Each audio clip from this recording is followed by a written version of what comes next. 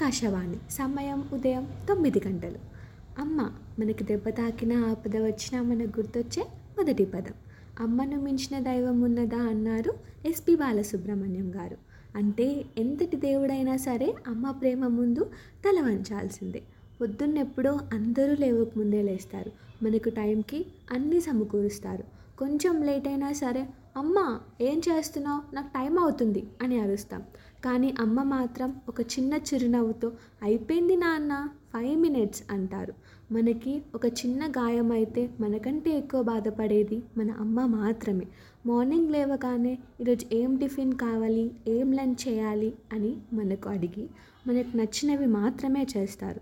మనకి ఒక చిన్న గాయం అయితేనే మనం తట్టుకోలేం కదా. అలాంటిది ఒక బిడ్డకి జన్మనిచ్చినప్పుడు మన బాడీలో బోన్స్ అన్ని ట్విస్ట్ చేస్తే ఎంత పెయిన్ వస్తుందో అంత పెయిన్ వస్తుందంట. కానీ అంతటి పెయిన్ని కూడా మన చిరునవ్వు చూడగానే అమ్మ మొత్తం మర్చిపోతుంది. మనకి బాధ వచ్చినా కష్టం వచ్చినా అమ్మతోనే షేర్ చేసుకుంటాం. ఒక ఏజ్ రాగానే అమ్మను మించిన బెస్ట్ ఫ్రెండ్ ఉండరు అని అనిపిస్తుంది. వాళ్ళ మనసులో ఉన్న ఎన్నో బాధలు ఒక చిరునవ్వుతో కప్పిపెట్టేస్తారు. వాళ్ళ కష్టాలు బాధలు మన దగ్గరికి ఎప్పుడూ రానివ్వరు. ఈ లోకంలో ఉన్న అమ్మలందరికీ ఈ మన ఆకాశవాణి ఛానల్ తరపున జోహార్లు. మళ్ళీ ఇంకొక ఇంట్రెస్టింగ్ టాపిక్తో నెక్స్ట్ థర్స్డే మీ ముందు ఉంటాను. ఇట్లు మీ ఆకాశవాణి.